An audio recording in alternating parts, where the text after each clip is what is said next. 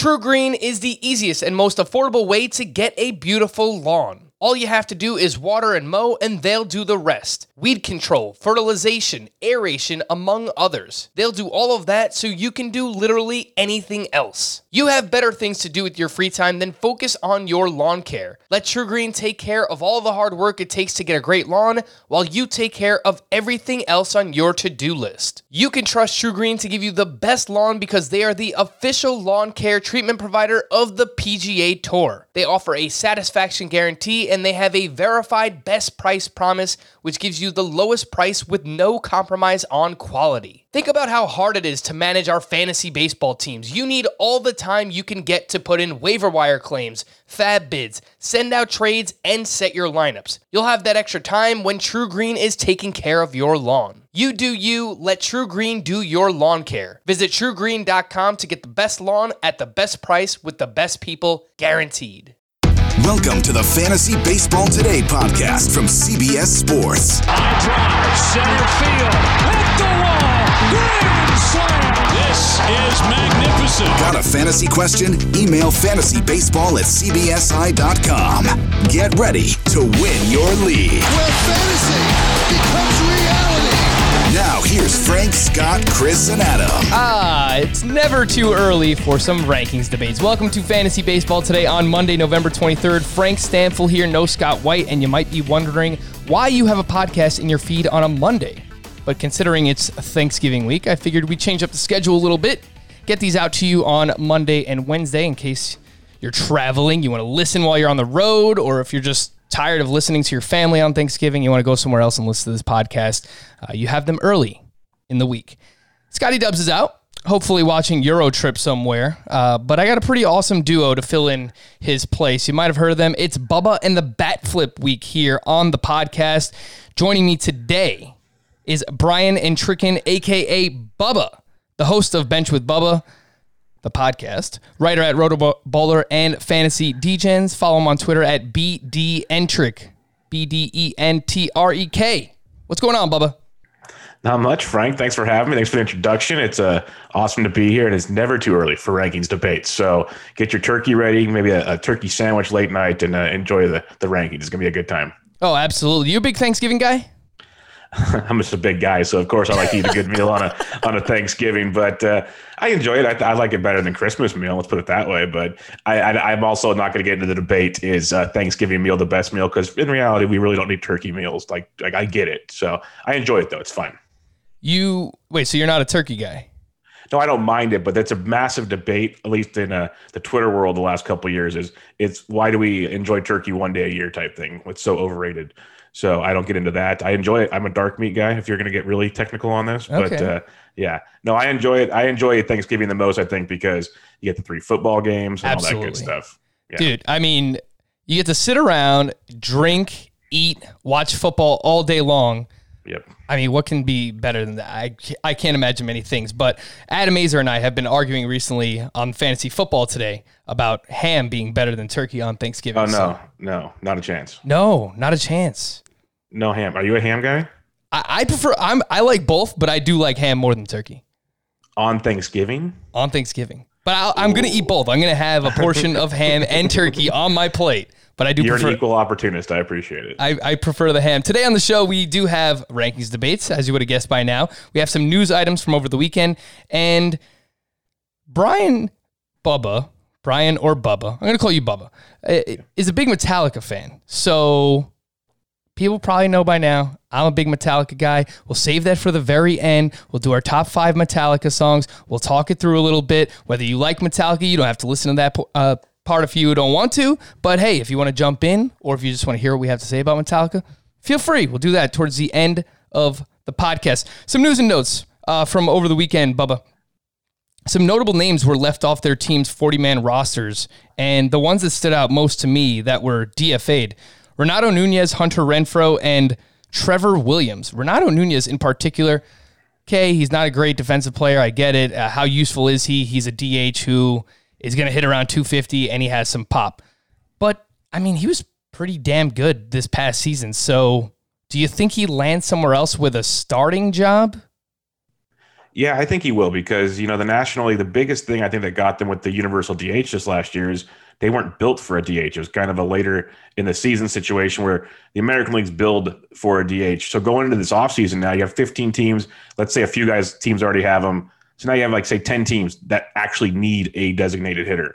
So Renato Nunez will be able to put one out there. You look at the NL West, a lot of left-handed bats out there. He could find a landing spot out there. The Giants could give him a cheap deal and enjoy him. There's a lot of teams that could use a Renato Nunez pop in their lineup.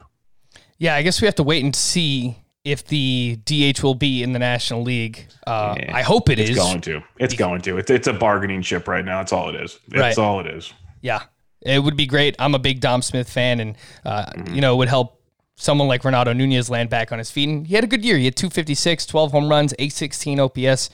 He's a fine player, especially in roto, corner infielder, perfectly fine with Renato Nunez. So I hope he does land somewhere with some kind of starting gig. Some notable names that were added to 40-man rosters that I noticed: Forrest Whitley, Nolan Jones, prospect for the Cleveland Indians, Brandon Marsh, prospect for the Los Angeles Angels of Anaheim, and Matt Manning, of course, with the Detroit Tigers, who we had the Welsh on recently talking prospects, and he's pretty excited about Matt Manning. He thinks he can be the best of the Tigers' young pitchers there. So I'm excited as well to see him in 2021. John Morosi of MLB.com reported that the Washington Nationals have interest in trading for Chris Bryant, and the Dodgers are interested in trading for Nolan Arenado. Bubba, which of those two do you think is more likely to be traded, or do you think they're both going to be traded, Chris Bryant and Nolan Arenado? I think there's a good chance they're both traded. I don't think these are the deals that take place. I could see Chris Bryant going to the Nationals because the Cubs are wanting to move that salary and the potential future salary, and the Nationals could use another power bat in that lineup with Rendon leaving a couple of years ago and Harper leaving and everything. So they could use that to go with the lefty Soto, of course. But I could see Arenado moving. I just really don't think the Dodgers in division that's happening. So they should both be traded by sometime in the season, but Bryant much more likely. Are you one of the people that believe if Nolan Arenado leaves Coors Field, not that his value would completely plummet, but in early drafts, he's going in the third round, and he's consistently been over 900 OPS in his career, year in and year out. And I probably would think he drops down to like a mid-800s OPS, like an 850 OPS hitter if he leaves Coors Field, which is still useful, but it's probably not a third-round bet. What do you think? Yeah, I'm with you. It's one of those people. Some people say he's going to take a massive drop off, and I still think he's a very, very good hitter. So I'm not going to go that far. So like you said, there'll be a little drop. It's just you got to be realistic. Coors Field is crazy. That's just the way it is. But he's also going to be very, very serviceable, and he'll make some team very, very, very happy. But not quite the Coors Field Nolan Arenado.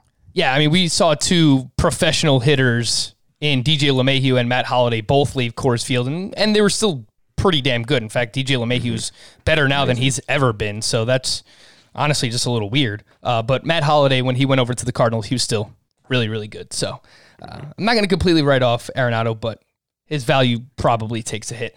I 100% only threw this news item in here, Bubba, because you are a Giants fan, but Tyler Beede, who underwent Tommy John surgery back in March, said in an interview on MLB Network Radio this past Thursday that he's hoping to return to the Giants rotation in May.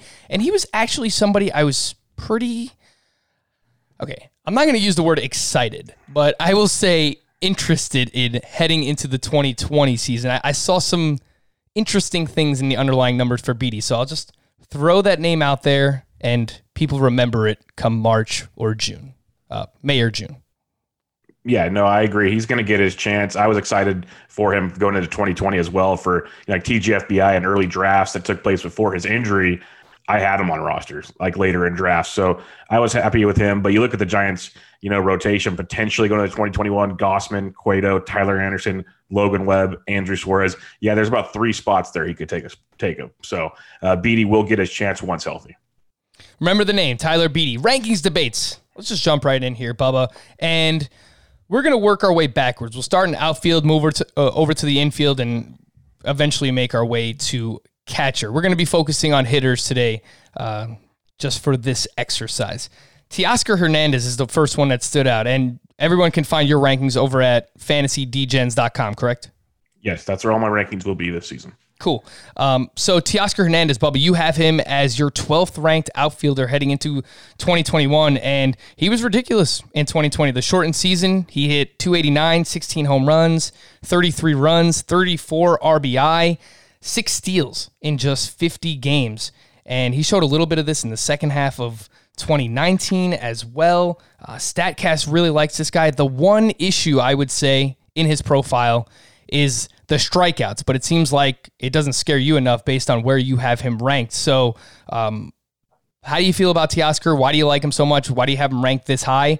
And do you think you're putting too much stock into just 2020? Because that's something that we have to wrestle with every single player that we're evaluating from this past season. How do we weigh what they did this year, especially for players who just had career years like Teoscar Hernandez? And that's one of the hardest parts of this offseason. Like you've probably talked about many, many times, that 2020, how do we use it? It's going to be tricky. And with Teoscar, you mentioned that second half of 2019. So I kind of bring that in with the 2020. I was a big Teoscar guy when he got traded from Houston to Toronto in that wonderful Francisco Liriano deal. And because I knew the talent level that he was, but that Astro system was so deep, people really didn't pay a ton of attention to him. So you look at even 2018, 22 homers, 5 steals. 2019, 26 homers, 6 steals. Strikeout rates have been high in his entire career. But the idea of he got 6 steals and 16 homers, okay, the power, maybe he's still a 25 to 30 guy. I think he's closer to 30 home runs. But now you got a guy that really could steal you 10 to 15 bags. So now if we're talking 25 to 30 homers, 10 to 15 steals, maybe hit you 260, not 290, that's still like an elite 4.5 to 5 category guy. Because the way I look at things now, batting average isn't what it used to be. You used to draft for like a 280 to 300 average. Most hitters now hit 260 to 270. Like that's like a really good hitter nowadays because strikeouts are going up. They're acceptable. It's a 3 true outcome. So at Teoscar, the StatCast numbers drop off the page. He's still getting better with age. There's a lot that I like with Teoscar Hernandez, and I might be a little overzealous or excited about him, but I will be jumping on the train this year.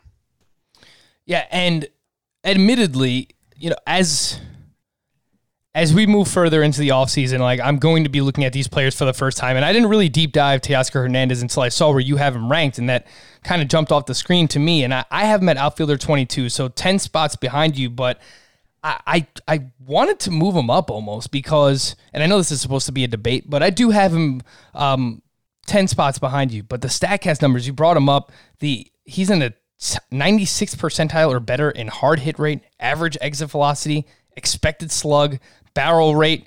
He had a 115.9 mile per hour max exit velocity, which through more research we're finding out is a sign of power, right? So like the higher max exit velocity that you have on a single batted ball, the more that correlates with being a legitimate power hitter. The one thing that's wrong with him is the strikeouts, but we've seen guys like Aaron Judge be able to get by with a 30% strikeout rate because he impacts the ball so hard. So it could be something similar to Teoscar Hernandez, but yeah, I'm just trying to figure out, like, do I actually need to move this guy up?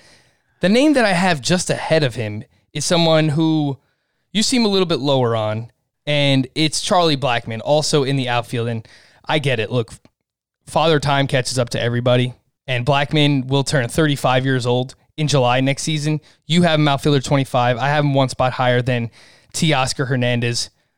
Bubba, I mean, it was such a weird season for Charlie Blackmon. He got off to that ridiculous start. His first 28 games, he hit 405. He had an OPS over 1,000, 34% line drive rate. And in his final 31 games, he hit just 200 with a 603 OPS. And his line drive rate dropped down to 22%. His home road splits were weird. His lefty-righty splits were weird. What is going on with Charlie Blackmon? What do we do? Is this the year that you're just like, I want to get out 1 year early rather than 1 year too late on Charlie Blackmon? And it's probably more that. It's more that I want to get out early. Each year, I'd have to go back and look at my 2019 rankings, but I know I had him like outfielder maybe 13 or so, which even then was going later than most expected him to go. You mentioned the splits in the season. There's a hot start to the finish. And if you just go to his StatCast page, 4.9% barrel rate, the lowest of his career. You look at his hard hit rate, 29.7%, lowest of his career. That was in the wonderful 11th percentile in baseball. His barrel rate was the 25th percentile in baseball. Yikes. You just look at everything he does, even his strikeout rate, it's not bad, but it even went up a little bit this last year. Everything he was doing, if you take out even that first 3 weeks or whatever, it was 4 weeks, these numbers would be even way worse. There's something that might concern me, just with the age situation going on there. He doesn't run at all anymore. So if that batting average starts dropping, the power starts dropping, he is a fifth outfielder, fourth maybe in certain leagues. And now you just really got hurt. So at that point in the draft, I'll go for an SP3, maybe an SP4, depending on how you're drafting, or another position. And I'll just pass on Charlie Blackmon, thinking, you know what? If he does it again, congrats to whoever had the stones to do it, basically. Yeah, so his early NFBC ADP is 99.1. That's for Charlie Blackmon. For Teoscar Hernandez, it was 67.8. So most people seem to agree with you that Teoscar Hernandez is going about 30 picks higher than Charlie Blackmon thus far. I still feel like he's safe for probably a 280 batting average, 25 home runs, which, yeah, I mean, maybe that doesn't move the needle for some people. And if they trade away Nolan Arenado, the counting stats are probably going down for Charlie Blackmon as well. So, well, if they do trade Arenado away, I'll have to adjust these rankings and move Blackmon down a little bit. One thing I was going to ask you about the Rockies players, Bubba, is for the StatCast numbers, it seems like all of them have lower expected stats than just in general, right? Like just other elite players at those positions. Nolan Arenado's expected stats, Trevor Story expected stats, because they play in Coors Field, so obviously they have that BABIP boost there. So should we maybe not put as much into the underlying StatCast numbers for somebody like Charlie Blackmon? They were never really great to begin with if you look kind of year by year. Yeah, no, that's a very good point. That's why I'll stick to the barrels and the hard hit rates, because that's wherever you play baseball. Mm-hmm. But the X stats, yeah, you're right, because they talk about the spacious outfield where all these extra balls land and all these different things that take place in Coors Field. So it is a very good point, and that's one thing when I try to emphasize looking at StatCast pages, even Fangraphs pages. Every player is case by case. There's so many underlying facts. The next guy we're going to talk about, there's a lot of stuff that took place off the field that's going to factor with him. So when you dig in, these are great tools to get the just the bits and pieces. And then you dig deeper and find some other stuff. So Coors Field does play a huge factor, of course. So you're likely not having any Blackmon in 2021. No, I will not own Charlie Blackmon unless he really falls. He'd have to fall 120 plus, and then I'd be like, okay, if he's my fourth outfielder, now we can talk. But where you're taking him, he's probably your third outfielder, and I'm just not going to do that. Yeah. So I've already done a NFBC Draft Champions. It's a 15-team roto draft and hold. There's no waivers. There's no trading. It's just 50 rounds. You have a huge bench, and you set your lineup basically all season. And I got Blackmon there as my second outfielder, I think in round 8 or 9. Mm-hmm. So I was looking for batting average at that point. The last thing that I will reiterate for Blackmon is just the splits for him in 2020, he had a 797 OPS in Coors Field. For his career, that's 987. So yeah, I would imagine that gets better. And then against right-handed pitching in 2020, a 736 OPS in his career, an 876 OPS. So if those things regress normally, I think we see a bit of a bounce back for Charlie Blackmon. He's certainly not going to run anymore, that's for sure. You hinted at it. Yoan Moncada will turn 26 next season. Just had a really, really weird season in 2020. He had 225, 6 homers, 28 runs scored, 24 RBI, and 0 steals in 52 games. He was dealing with a COVID situation. He tested positive for COVID before summer camp, and apparently it affected him throughout the course of the season. I found this quote a little bit earlier. It's like a daily battle to try and find that strength, the energy to go through the day, Moncada said through an interpreter, but that's something that I have to deal with, and it is what it is. I have to find a way to get through that. And he was quoted saying that back in September. So this is something he was openly dealing with, and I'm kind of doing the same thing that you're doing with Moncada, Bubba, for Austin Meadows. I'm basically just giving Austin Meadows a pass for this year. So you have Moncada as your 6th ranked third baseman. I have him 10th. It's not a huge difference, but you are still buying in on Moncada. Yeah, and you nailed the reason why I'm giving him a pass. There's certain guys I'm not going to because of other factors, but when he comes out and says this, and you've heard it in different stories about COVID affects different people, and that really has to make you think, okay, this is tough. And we've even seen Eduardo Rodriguez, who had to miss the season because of it. He's coming back and saying now he's getting healthier. A lot of things Moncada's talked about, Eduardo's talked about. Now he's already saying, I feel great. I'll be ready for the start of the season. Moncada probably just needed to take some time. He really did to let his body heal. And he pushed through it. So I'm okay giving him that. And I love Moncada because I like targeting guys that can give me a lot of power, can chip in and speed. Batting average, it's wishy-washy with Moncada. That's a big question mark with Moncada. But again, he's another guy, 20-plus homers, 10-plus steals on a very, very loaded offense. He's another guy that's younger, getting better. I look for all those kind of things that they can keep taking the next step. He hits the ball stinking hard, and that's why people say, well, he's got this huge BABIP. Well, when you hit the ball as hard as he does, the BABIP usually follows. That's just plain as day. So I'm going to give him a pass this year, and I'm just going to be sticking to my guns, basically my 2019 thoughts on him. That's how I'm going to look at 2021 with Yoan Moncada.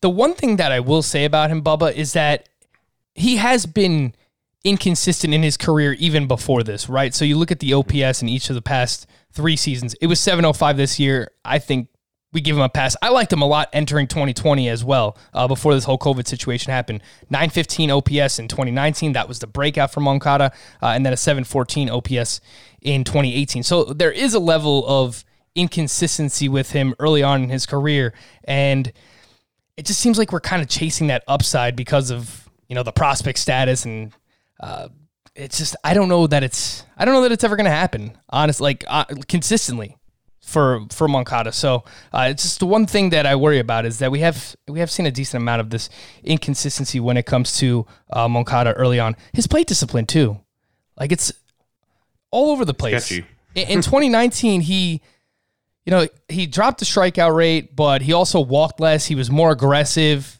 and then that changed this past season as well. So the ADP early on, 87.5 for Moncada. Last year was 64.4. So if you are like Bubba and you do want to buy back in on Moncada, you're getting about a 20 to 25 pick sale difference from last year, at least depending on early drafts. Some of this ADP that we have early on here.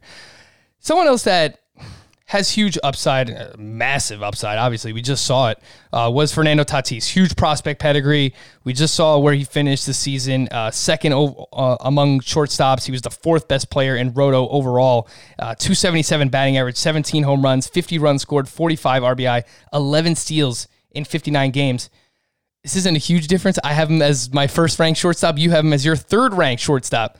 But some people might think that you're crazy for that. Why is that, Bubba? Yeah. No, a lot of people do. I've got this question a lot, but with me, Trey Turner, I've always believed Trey Turner is a much more powerful than people give him credit for, and he's starting to show that. I literally think he's got the 25-plus homer upside, where Tatis might have more. But the difference between the two is Turner's going to be having a better batting average than Tatis more often than not. Like Tatis hit 277 last year. That's great, but there's still a lot of swing and miss in Tatis at times that I'm concerned about, because he'll go through stretches where he gets very, very aggressive and things get wild. And even look at like his second half of last season, or at least the last, like just the month of September, it was a bit of a downturn for Tatis. So he didn't finish as strong as you'd hope for. He has a lot of like sections of his seasons like that we've seen in the first 2 years. And that's something that concerns me a little bit, where Turner just keeps going unless he gets hurt. And then I have Story at number 2. And that's basically, it was Tatis and Story were like 1A or 2A, 2B, and Coors Field got him 2. That's pretty much what that turns into. Because what we've seen with Story now, I don't think people appreciate enough what he's doing on the field when it comes to power, speed. And he's done it consistently year after year now for about 3 or 4 years. And that gives him the bump over Tatis for me. It's really no slight on Tatis. It just goes to show you how deep shortstop is. Like, you got Lindor, you got Tim Mann. Like, there's so many talented shortstops now. So it's not a slight on him. It's just, I think I've seen enough from Turner and Story, that consistency factor. If you're going to have to use an early pick on these guys, I want that consistency in the early rounds over a Tatis.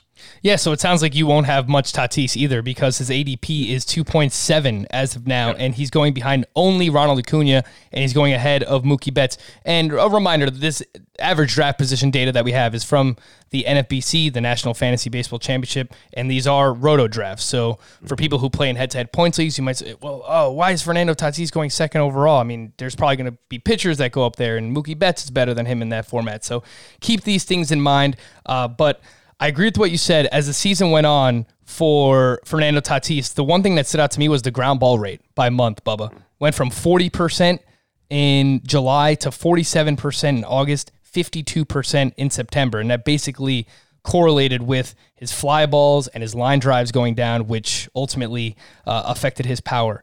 But the plate discipline, the improvements in plate discipline were great. I mean, from 2019 to 2020, He goes from an 8% walk rate to 10.5%. The strikeout rate dropping from 29% to 23%. And StatCast just absolutely loves this guy. So, Bubba, you're going to put him at shortstop 3. You're going to play it a little bit safer. I have no problem with taking him as early as 3rd overall. I think I would take Ronald Acuna and Mookie Betts ahead of him in Roto leagues, and then I would slot Tatis in 3rd overall. That's I feel comfortable taking him there. There's just one more thing I have on Tatis. When you look at the StatCast page, it's like he went from 13.2 barrels to 19.5, hard hit of 44 to 62. Like, that's awesome, but is that sustainable, that big of a gap? That's, I mean, like I can't even put it. I don't even know insane. How I can compare to like how much he improved year over year. I mean, it's just, it was absolutely ridiculous. Yeah. You mentioned 44% hard hit to 62. It's probably not going to maintain that. 95.9 mile per hour average exit velocity. That's insane. Like, the numbers were awesome. There's a reason he performed the way he performed. Like, it's all in front of us. It's just, how can you sustain that for 162 games? That's asking a lot. So I do have, to this point in his career, he's played 143 career games total since the start of 2019. And in those 143 games, 301 batting average, 39 homers, 111 runs, 98 RBI, 27 steals. Like, we're talking about a potential 40-30 guy. It's just, it's insane. But he hasn't done it over the course of a full season, so I understand why someone might want to play it safe, especially with Trey Turner with the steals in Roto. I can see why someone would want to do that. His teammate, Jay Cronenworth, they were basically the inverse of each other, where Tatis got off to this amazing start. No, rather they did the same thing. They both kind of slowed down as the season went along. But you're knocking Tatis for it, but you're not knocking Jay Cronenworth for it, Bubba. Why is that? This goes to the position more than anything. Cronenworth, I trust his batting average to be consistent. He's going to, get you like 15-ish homers, 15-ish steals. Very solid production for second base. And it's just something that's big. If, like, I look at my rankings where I have Cronenworth at 5, then you have Altuve, Brandon Lau, Keston Hiura, Gleyber Torres, Kevin Biggio. Lots of question marks there as well. I'll take the Cronenworth 15-15 upside with a good batting average on a very good offense and go that route. It's a pedigree we've seen through the minor leagues with Cronenworth. You mentioned the Welsh earlier. He's talked to me about Cronenworth a ton, and he's seen him, and he's a prospect guru type guy. So I'm a big fan and binding on Cronenworth. He just kind of got his feet wet last year. You let him get there, and hopefully they're smart enough to put him like behind Tatis at 2 in the order or something, right in the middle of Tatis and Machado. He could feast, and that's why I'm kind of going high on him, because I want to have that guy on my roster to really enjoy the wealth of the Padres offense. Yeah, so you mentioned you have him as your 5th-ranked second baseman. I have him down at 12, so this is one that we actually do differ on quite a bit. Yeah. But second base is so bad. I mean, after you get past DJ LeMahieu, Ozzie Albies, I think most people are going to have 1 and 2 in some type of order. Whit Merrifield is up there. I was not a believer in Whit Merrifield entering last season, and he completely shut me up. Ketel Marte, who is the real Ketel Marte? Was he just battling a wrist injury all last year, and that's what hurt his production, or was it the juice ball that really helped him in 2019? Altuve looked great in the postseason. I mean, is that the Altuve we should trust, or was it the Altuve that we saw for most of this past season? And is this whole situation with the cheating scandal too? I think it probably affected him more than anyone else. Like, if you watch playoff games, they were talking about how he's a sensitive dude, and he actually let all this whole kind of situation get to him, and it affected his production. So I don't know if that's going to be a thing next year. If there are fans in the stands at some point, the Astros are going to hear it. You can guarantee that. But just regarding getting back to Cronenworth, I did want to ask you just about the splits too, if you have any concern over the splits, because I noticed against right-handed pitching, Cronenworth is a lefty. He was great against righties. 316 batting average, 963 OPS. Against lefties, 218 with a 550. Does it worry you at all? It's not great. I'm not going to say it doesn't not concern me. It's one of those, though, I say it a lot, and maybe I'm stubborn with it when it comes to young players. Let me see them do it for a little while. Like, as a Giants fan, I was always fed up when they said Brandon Belt couldn't hit lefties. And then they finally let him hit him for a year. Now people are like, oh, wait, he can't hit lefties. That happens to a lot of young players. So let's let the wheels go in motion for a little bit. If we get to this conversation next offseason, then it might get a little more interesting. But I think there's something that he can make adjustments because I think he's a good pure hitter. I think he's like a Jeff McNeil type, maybe a little less average, but more consistent power. So just give him a chance to try to hit these lefties. I think he'll be better than he was this past year. Yeah, it's not a bad call. And StatCast really likes Jake Cronenworth as well. I mean, we're talking about 98th percentile in expected batting average, a 324 XBA. He had a 541 X slug. That was in a 91st percentile. As a second baseman, too, he does have multi-position eligibility. He has first, second, and shortstop. First and second are two of the worst positions, at least what I'm getting at early on here, Bubba. So I can see liking him. The 5th ranking at second base. It's a little rich. I understand. It's a little aggressive. It's a little aggressive. It's one of those. It's one of those where I tell people, well, these are my rankings. So if there's certain guys I plant my flags on. That's just how it's going to go. And I'm all about the debates and conversations on it. And this is one that I've gotten from a lot of people. So I'm expecting this throughout the whole season. Yeah, and I didn't even mention other names at second base, but like, what do we do with Brandon Lau? He was super inconsistent. He was very streaky. He was bad for most of the postseason. And then Kevin Biggio, too. It seems like he's going to be a drain on your batting average. He's the opposite of Cronenworth in terms of StatCast numbers. They really don't like what he did. So it's just not a good position. So it's a position you really need to like get early or just wait to the end to try to fill like a category you're really feeling deficient on. Yeah, that seems fair. When it comes to the second base position. All right, we're going to take a quick break. I want to remind everybody that you should be watching Champions League soccer this week on CBS All Access. The games are on Tuesday and Wednesday. A full slate of games at 1 p.m. and 3 p.m. Eastern Time. Best teams in the world are in action. Bayern Munich, Manchester City, Barcelona, Juventus, and many more. Again, make sure to watch that on CBS All Access. And if you enjoy FBT, make sure to subscribe to our YouTube channel, youtube.com/fantasy baseball today. You can see what all of our guests look like. You can see what Bubba looks like right here on the podcast at our YouTube channel. And make sure to join our Facebook group.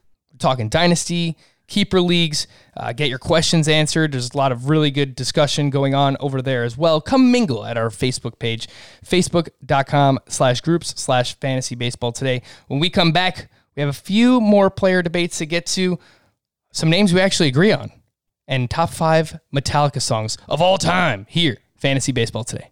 Live Nation presents Concert Week. From now through May 14th, get $25 tickets to over 5,000 summer shows. That's up to 75% off a summer full of your favorite artists like 21 Savage, Alanis Morissette, Cage the Elephant, Janet Jackson, Meghan Trainor, Peso Pluma, Sean Paul, Sum 41, and many more for way less. Grab your tickets now through May 14th to see all of the artists you love all summer long for just $25 each. Visit livenation.com/Concert Week to buy now. That's livenation.com/Concert Week to buy now. This episode is brought to you by Progressive Insurance. Whether you love true crime or comedy, celebrity interviews or news, you call the shots on what's in your podcast queue. And guess what? Now you can call them on your auto insurance too with the Name Your Price tool from Progressive. It works just the way it sounds. You tell Progressive how much you want to pay for car insurance, and they'll show you coverage options that fit your budget. Get your quote today at Progressive.com to join the over 28 million drivers who trust Progressive. Progressive Casualty Insurance Company and Affiliates. Price and coverage match limited by state law. Vladimir Guerrero Jr. What are we going to do with this guy, Bubba? Because it seems like you plant your flag, you have these aggressive rankings, and I guess it goes the other way too, because you have Vladimir Guerrero Jr. ranked outside your top 12 as of now at first base. Your 16th ranked first baseman for Vlad Guerrero. Bubba, didn't you see the pictures? They're going viral. He's in the best shape of his life. And it's only November. Come on, man. Yeah, I'm a Giants fan. I've seen Pablo Sandoval do that too. Yikes. So that one stinks. The biggest thing with Vlad, and it stinks because if anybody listens to Bench with Bubba, I love the baby Blue Jays. That's what I call them. There's a lot of talent, young talent, and I love Ladito. I'm a big fan of his. But when you have a 54.5% ground ball rate, it's very tough to be the power hitter we want you to be. And that just stands out as a massive red flag. Now, is he a little lower than he probably should be? Sure. I could see that argument. But it's one of those where he needs to really get there because there are many more people that are going to be higher on him than I am. So I'm never going to probably draft him. He's going to have to fall to me is what it's going to come down to. I think he's super talented. There's just been too many kind of holes in the game. He's supposed to be this big batting average guy. He hit 262 last year with a 282 BABIP. You know why? He gets the ball on the ground a lot. He doesn't strike out a lot, which is great. I'd like him to walk a little more if he could. He's not going to steal you any bags. So if he's not hitting you 30-plus home runs and hitting you 285-plus, he's really not helping you out a lot because with these Jays, you have Grichuk and Hernandez and Biggio and all these other Jays, even Rowdy Tellez now. The chance to drive in runs are fewer and far between with these guys right now. So he has to produce home runs and average, and he has not been doing that right now. The biggest issue for Vlad is the ground balls. 100%. You hit it on the head, and 51% ground ball rate for his career. I will point out that he lowered it each month of the season in 2020, 68% in July, 55% in August, 50% in September, but 50% is still too high. I mean, we got to get that down to like 40% max. Let's get 40% ground balls, 20 to 25% line drives, and the rest is fly balls. I'd be perfectly fine with that in terms of batted ball data. I don't know if it's going to happen. I brought this up on our early third base preview, which you can listen to on demand. But I was reading this article that I found on The Athletic by Andrew Stoughton. Hope I'm saying your name right. Coach Dante Bichette recently said he thinks too much has been made of Guerrero's inability to get the ball in the air. Quote, I've tried to get him away from trying to lift the ball because when he lifts the ball, if you understand swing path, you've got to catch it out front on the way up. That's what Dante Bichette said. So that doesn't give me hope, Bubba, that eventually Vlad is going to raise that launch angle. So yes, there are pictures going viral right now. He does look like he is in good shape. Apparently he's lost 40 pounds since the start of the season, and he has a goal of losing another 10 pounds and showing up to spring training at like 230, 235 as his playing weight. We'll see if he can actually get there. The early ADP, 59.3 on Vlad. So a little too rich for me. A little too rich. I mean, the guy has done nothing, Bubba, and like people are still drafting him inside the first 5 rounds. I guess part of my rankings also, it's like, okay, if I rank them bad enough, if people actually follow my rankings, they won't be sucked into taking him at pick 59. Yeah. But I will point out, I saw on your first base rank, so you have Vlad all the way down at 16. You have Paul Goldschmidt at number 4. So I didn't really prep you for I didn't have Goldschmidt on the rundown or whatever, but why so aggressive on Paul Goldschmidt? When it comes to Goldie, there are some concerns, but if we want to talk about, and we've talked about a few other players that had, good and bad splits last year, we talked about Teoscar and some others. He started to get it going a little bit towards the end of last season. And the one thing I have more confidence in him doing, it was rough this last year, but he still hit for a very strong average, which means he was putting the ball in play. He was hitting it pretty well overall. But what we're trying to get, obviously, with Goldie is you want the power. That St. Louis offense as a whole was a mess, an absolute disaster. He still barreled it over 10% of the time, almost 11%. He had a 40.9% hard hit rate, lowest of his career, but still most of the time 40% plus isn't bad. He walked a lot more this past season, so he's being more patient at the plate. There's a lot of things pointing in the right direction. His ground ball rate even dropped this past year. He was more of a line drive guy. So it wasn't like he took massive drops. He was almost more cautious at the plate. His chase rate dropped 6%. His first pitch swing rate dropped over 7%. His overall swing rate dropped over 6%. So these are more things where he's just being more patient at the plate. That's what the walks increase does. So he went more Joey Votto on us. If we can get back to the aggressive Goldie, things might turn in the right way. So I have more optimism in him. Still hitting for a good average. Maybe get some more aggressiveness. Power should return. That's what I'm shooting for. And Cardinals, please do something with this lineup in the offseason. Sign a George Springer, trade for Nolan Arenado, do something because, I mean, the lineup as is now, it's just not going to get the job done. I have Goldie at number 9 in the ranks, 1 spot behind Vladimir Guerrero. I have a bit of FOMO, if I'm being honest, on Vlad, where I think one of these years it's going to click and we're going to get this 300 batting average, 30 home run, 100. And it will. It will. It's going to happen one of these years, but the thing is you have to pay to find out. So I don't like that price tag, but if they're both on the board, Vlad and Goldschmidt at the same time, and I want to take a first baseman, I would take Vladimir Guerrero Jr. Another very polarizing player, Bubba. And I understand if you've been burned by him, if that's why you have him ranked so low, I cannot blame you. A lot of people have been burned by Gary Sanchez, who you have ranked as your 16th catcher. I have him at number 8. It seems to be the end of a tier, in my opinion. It's that group of Travis d'Arnaud, Austin Nola, Yasmani Grandal. I have those 3 just ahead of Sanchez, and then after him, you get into Sean Murphy and Christian Vasquez and James McCann. We'll see where James McCann lands in the offseason as well. But it seems to be the end of a tier for me. I've never owned Gary Sanchez on my team, Bubba, so I think I'm not scorned, and that's why I can have him ranked this high. What are the reasons why you have him ranked as low as you do? Yeah, you've never been scorned by Gary Sanchez. I'd keep it that way if I was you, because it's not a fun experience at all. And at least the draft price is better this year, ADP around 197 or so. In the past was a top 100 pick, and that used to really sting you.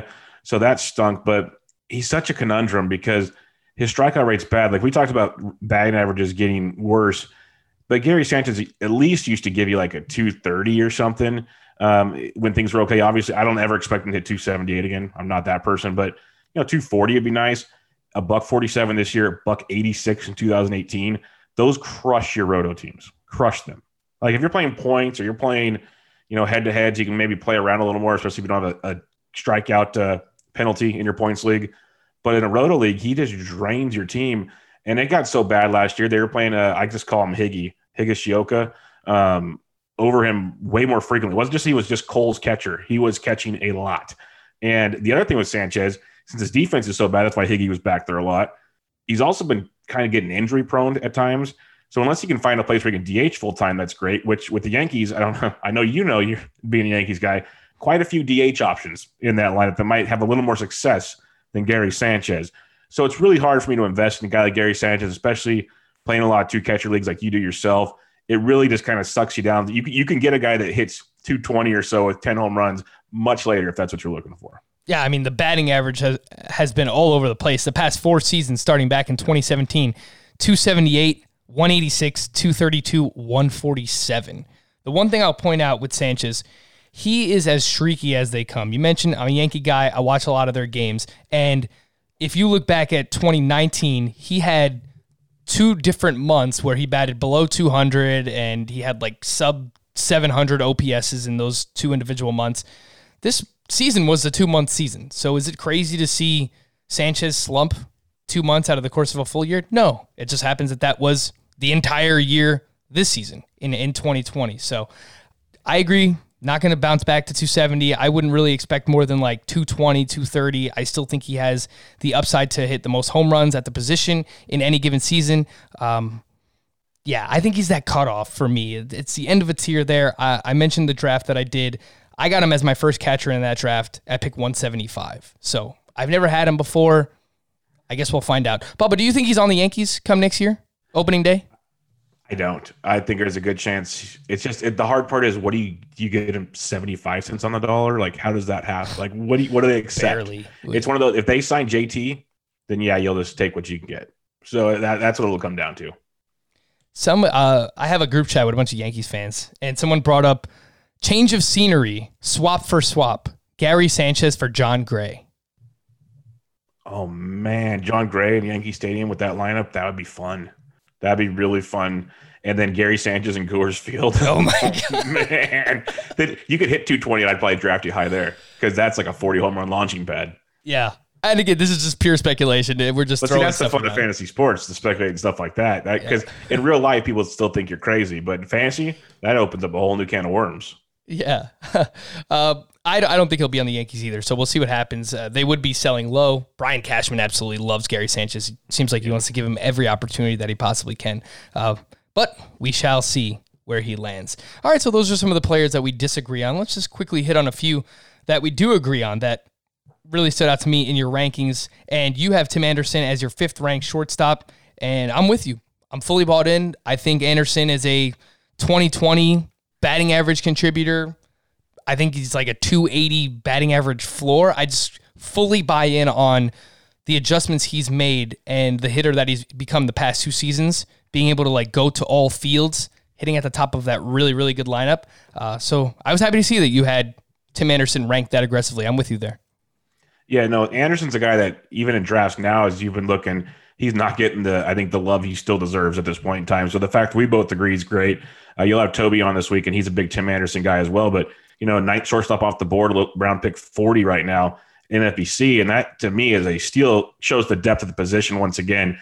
But the batting average is legit. Everyone wanted to point at the high BABIP and this and that, but it comes back to that's who this guy is. He hits the ball that hard, and it's a consistency thing. He's done it time and time again. So I love him, and that power speed combo, legit 2020, like you said, that's hard to find. And if you can get him, in round 3 or 4 after you maybe took some aces or something, that's a tremendous get to help you in a roto league with that many steals.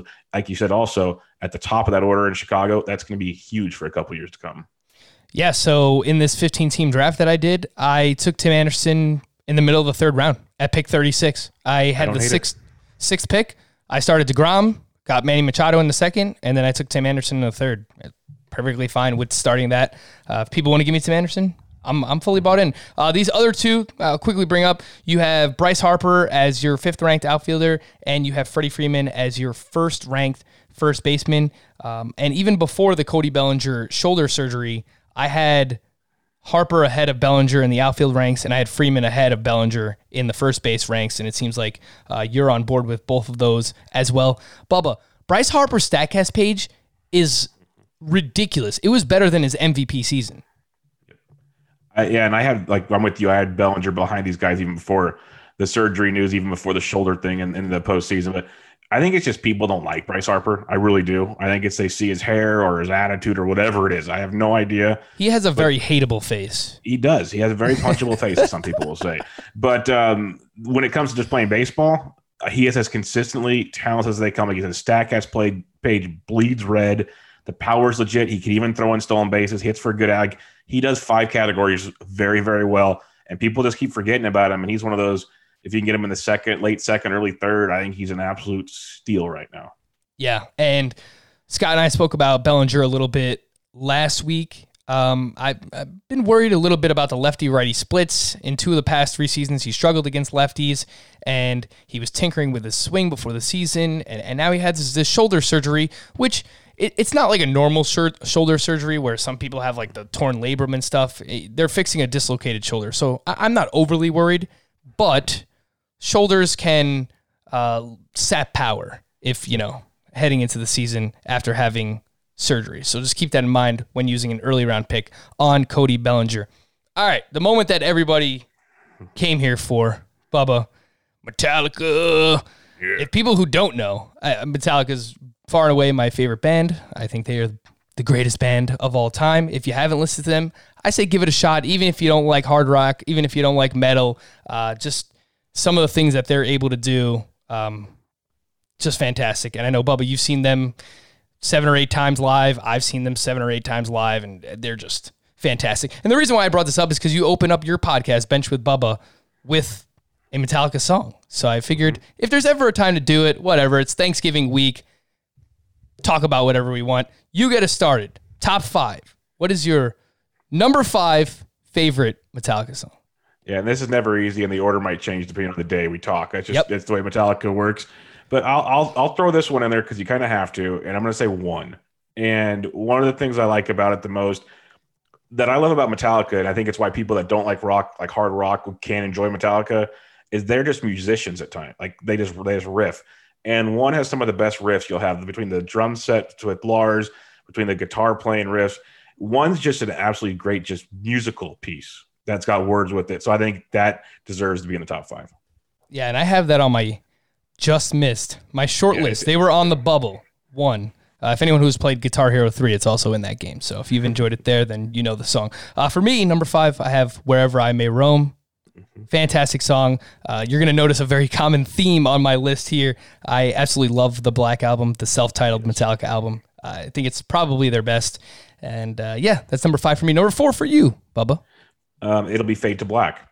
I absolutely loved it. Like it's another riff song. Basically, you'll see a trend on mine. It's ones where you have very heavy guitar riffs or just drums. And Fade to Black is phenomenal in that respect. So yeah, I can listen to that one all the time.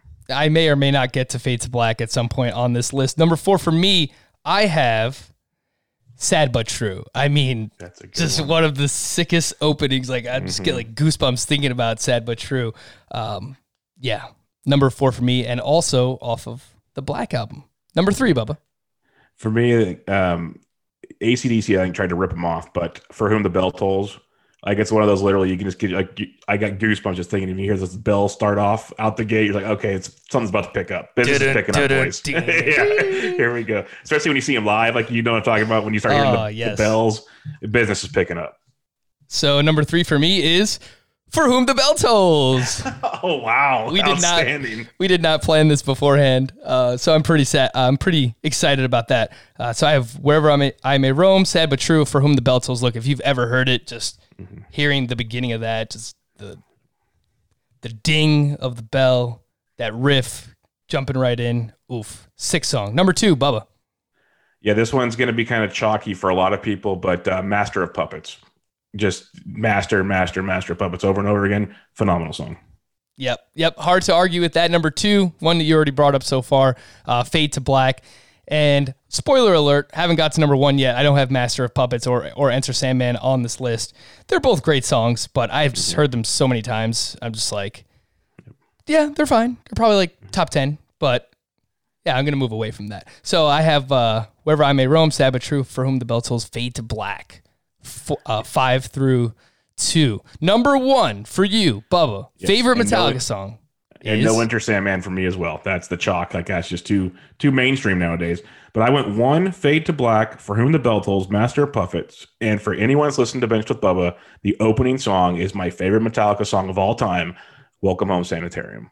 That's because it's calm, but then riffs. Like, it's everything Metallica does all in one for me. It's Welcome Home Sanitarium. I also had Sanitarium on the short list here on the bubble with 1, and I also had Shortest Straw on the outside looking in, which is a harder song for sure from Injustice for All, but a great one nonetheless. This is going to be a bit of a take, but number 1 for me is Orion. Big Cliff Burton guy, and look, it's a full instrumental song. So if you don't want to hear their voice, you just want to listen to the beauty of Metallica, listen to Orion. It is a ridiculous song that is just all over the place. It speeds up, it slows down. It is fantastic. Orion for me, my favorite. Try to find Metallica the live song. version of that, and you'll really get all of Metallica in that. Yeah, there you go. Metallica, top 5 for Bubba and myself. Again, make sure you follow him on Twitter at BDentric.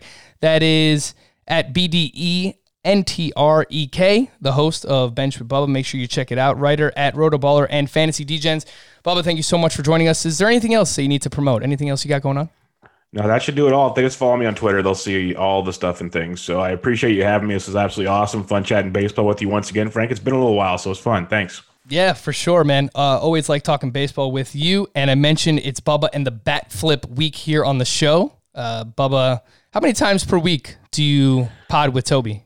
Toby and I do once a week. We're in our position previews right now, so this week will be our second base preview. So we do once a week, and then I do some side ones with other guests and whatnot. But yeah, we do once a week. We've done 58 together already, so keep them coming. Very nice. Okay, so if anyone has listened to you, they're familiar with Toby. Follow him on Twitter at BatFlipCrazy. He will join us here Wednesday on the show. For Bubba, I am Frank. Thank you all for listening and watching Fantasy Baseball today. We'll be back again on Wednesday. Bye-bye.